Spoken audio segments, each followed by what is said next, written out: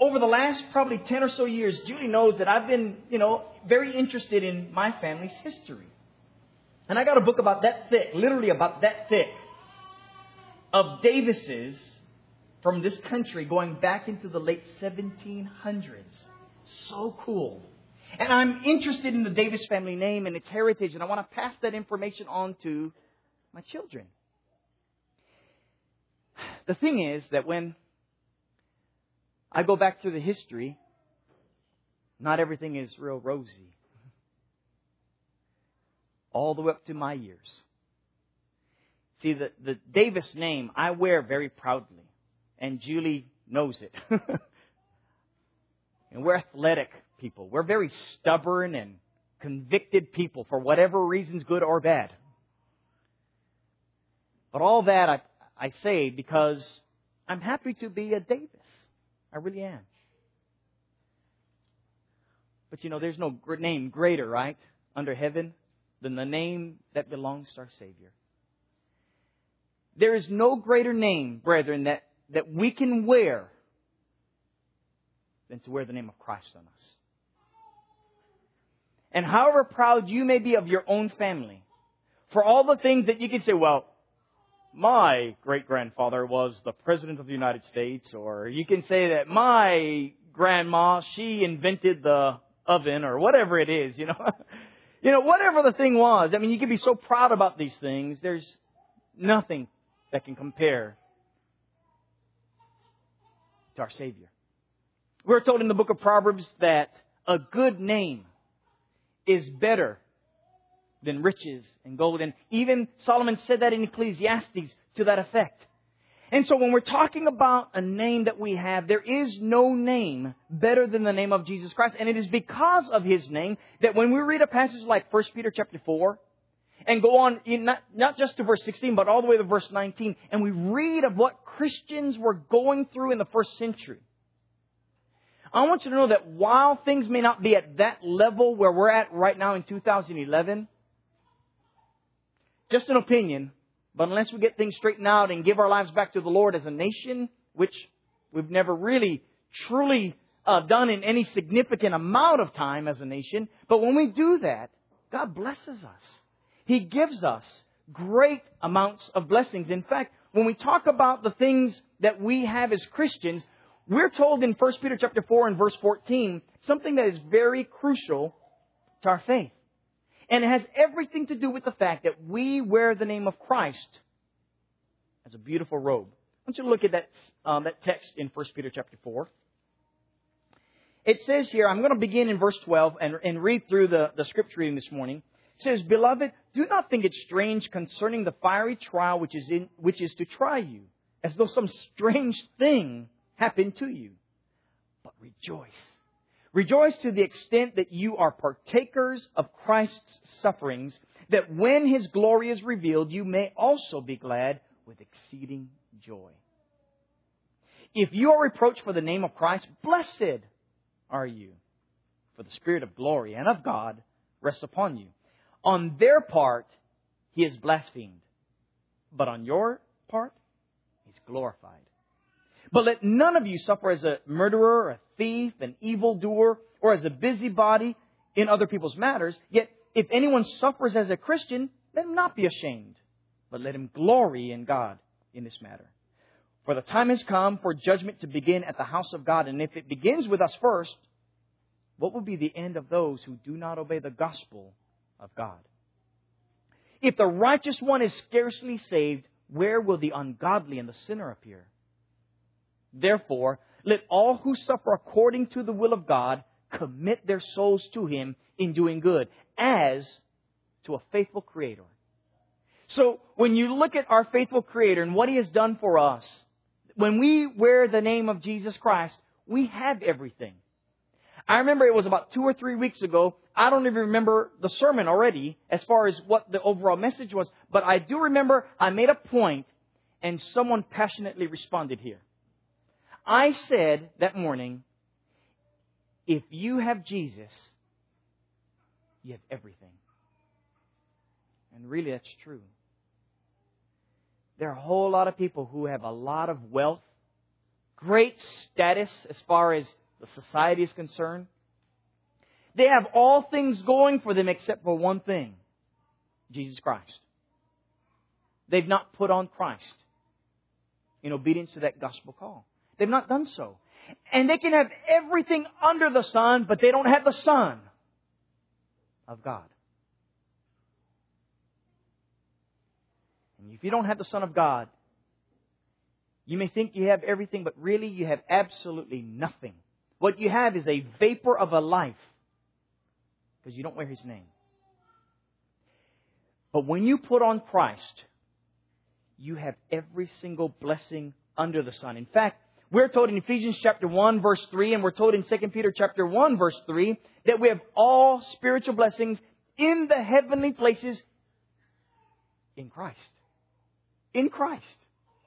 And we're told that we have all things that pertain to life and godliness. Everything that we have belongs to us because we are children of God.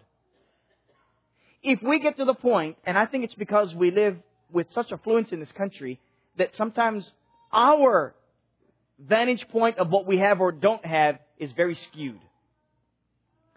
But when we get to the point where we look at life and we see that, oh, I don't have this and I don't have that. I don't get to do this. I don't have the job hours that he or she has. I don't have the recreation he or she has with their job. I don't have the salary that he or she, whatever. The grass is always green on the other side, in other words. When we get to that point, we miss the point. We miss the point that we have everything, period. And there are brothers and sisters in Christ who have absolutely a fraction of what most of us have here. A tiny fraction. And when you look at them, you wonder, how wealthy are you? And they respond, the wealthiest in the world. But they speak not of material things because they have Christ. They believe that they are, in fact, possessors of all things. And that's what God teaches us in Scripture. That we possess all things. Now, brethren, if you get to the point that you have every single thing, and it's given to you by the grace of God, in other words, you don't deserve this. You don't deserve to stand before God except through the blood of Jesus Christ. You don't deserve to even call upon His name except through His Son. You don't deserve anything. What we deserve, if anything, is His condemnation. That's what we deserve. That's why we have a word called mercy, right? Because it's not what we deserve, and we're given pardon. And so, when we get to this point that we have everything, it should transform the way you think, the way you talk, the way you feel in your heart, the way you react to those who are lost in their sins, the way you react to your brethren, those who are weak and stumbling all over the place,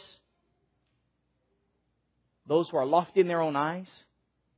Because you have all things, you know how to behave before them. Because God gives you all things. He equips you with all things. And He transforms your heart to behave in this regard. And here's the catch then. If we can know that we possess all things, then when trials come our way, and Jimmy made this point in our study yesterday morning at the men's breakfast study. When we know we have all things, we can go through the trials. And his point was, right now we've got a lot of them. From a physical standpoint, of course, we're not even talking about the spiritual things, but from a physical standpoint, we have brethren who are passing away, or loved ones among brethren who are passing away. That's just hard. You see, the mind says, when we open up God's Word, and this is what I teach, right? We want to dart to the finish line. We want to get to be with our Lord. But the flesh says, wait a second. I love my wife. I love my husband. I love my children. I love my siblings. I love my brothers and sisters in Christ. Can I have one more day? And one more day. And so on and so forth. We do that because of the flesh. And so as a result, here we have, like Don this morning, praying with great emotion for his brethren. And I know we also pray for their family members, their spouses. We think of what they're going through as they may be losing a spouse or losing a child or losing a parent, someone that they love so dearly.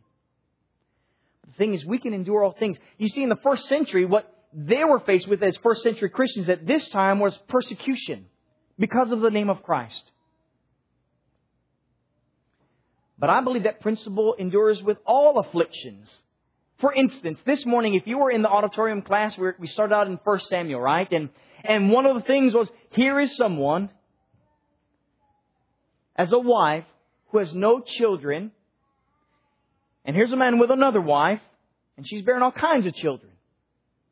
And the one that's bearing all kinds of children is taunting the one without any. And that's not for the cause of Christ.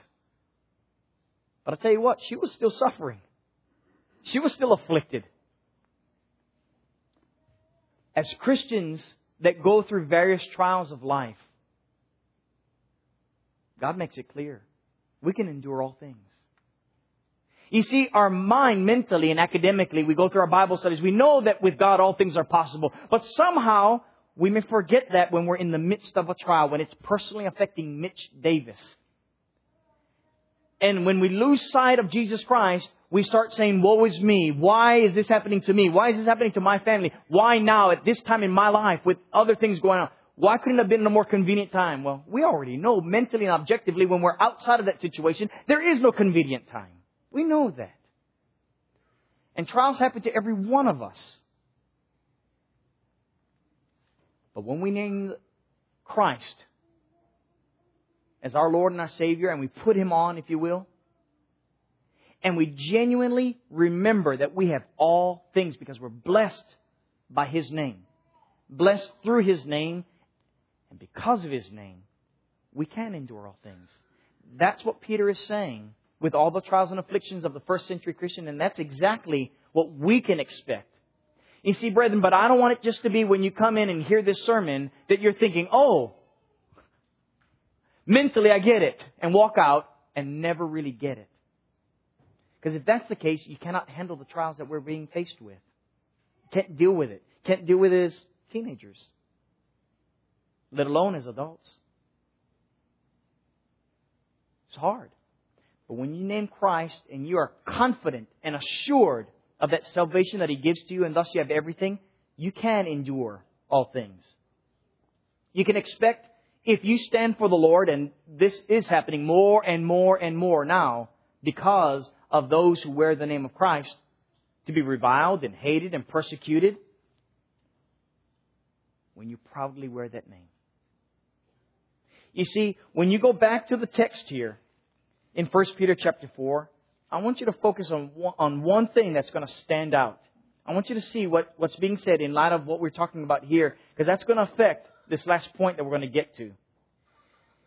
He says here in verse 14, if you are reproached for the name of Christ, because you're wearing that name, blessed are you, for the Spirit of glory and God rests upon you. Can you imagine that? You're reproached for the name of Christ.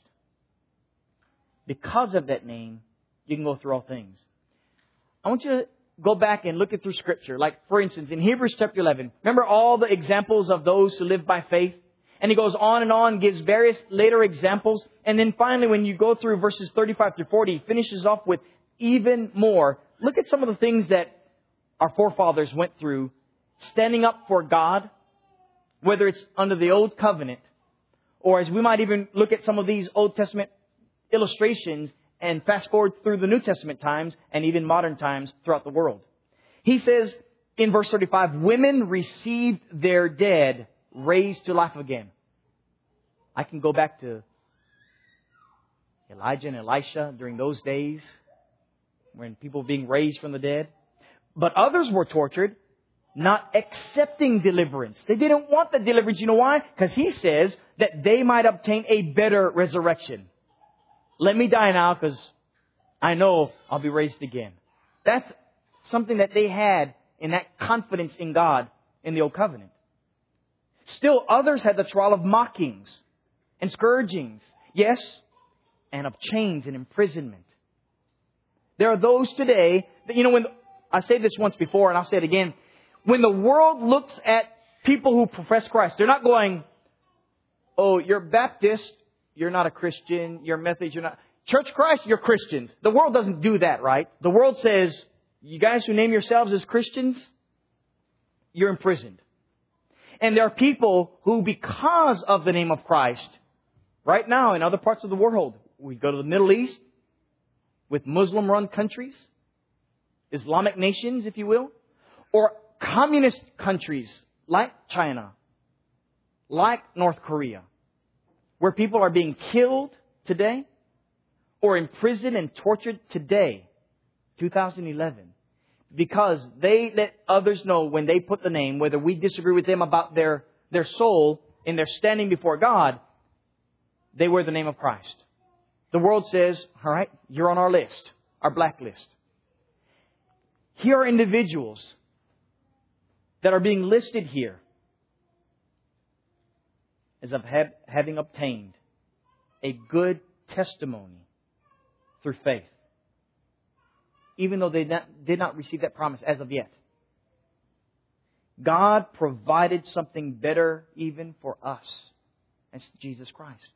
And because of Jesus Christ, we can endure all things. And that's why Paul said in 1 Corinthians chapter 10, verse 13, He's not going to let us go through various trials or temptations without giving us that way of escape. We can endure all things. We can. When our mind is set on Him. And that's a wonderful good news that God wanted us to send forth in this world. And here's the kick. Here's where everything comes together that is found here in this overall passage that Peter is writing to the saints in this letter. That because we can endure all things, we go about living in such a manner that we glorify God in all things. You can walk out this building and please for some period of time, if not for the rest of your life, don't think, when's lunch? What am I going to eat? And all that kind of stuff. Because we know we need to eat at some point. But man, wouldn't it be great that you walk out this building and when you see people in the world, you let them know how great it was to worship a God who gave us His Son, Jesus Christ. We glorify His name. We magnify the name of our God and His Son. That's what happens when we proudly wear the name of Christ. And as honored as Mitch Davis is, regardless of all the bad things that I could remember through learning of my family history, listen, if we want to go through where Christ came from, was his great-great-great-great-great-great-great-great-great-great-grandma a harlot? And then his great-great-great-grandfather a murderer and an adulterer? We go on with other things, the lineage of our Christ. But He wore it perfectly. And no one can ever say that. I love my 7 greats, Morgan Thomas Davis. And my Ephraim Welch Davis and Ephraim Roy Davis and Roy Davis and Curtis Mott Davis. I love my father's lineage. But that will never, ever do anything good for me in the day of the Lord except the name of Jesus Christ. That's it. I want you to proudly wear the name Christian. Not just from a mental standpoint that you can say, well, Mitch, I already do. You're not telling me anything differently. I'm telling you from the way you live. You see, it is my observation, and I've said it many times, I'll keep saying it until we change as a group, from me to every one of us, that we seek and save the lost, that we evangelize the good news to everyone we can and not be ashamed about it. Not wait for the quote-unquote right opportunity, but yes, we use love, we use tact. But man, we fly through and punch through those doors. God gives us those opportunities every day.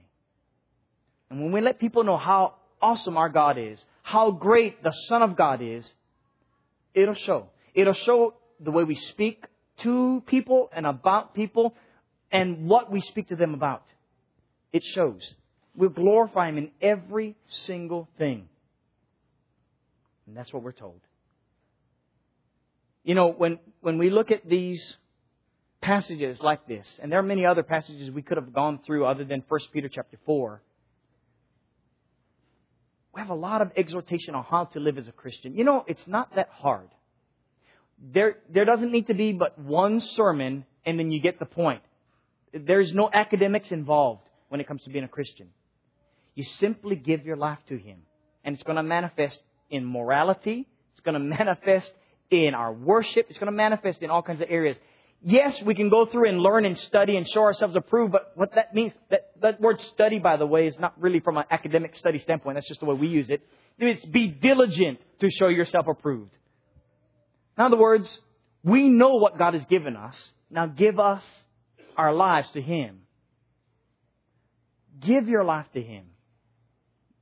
Then you'll be able to endure everything. Then you'll be able to glorify Him in everything. It's because you wear His name. And when you wear it proudly, He will show you off before His Father on that wonderful day of judgment, because we'll receive that mercy.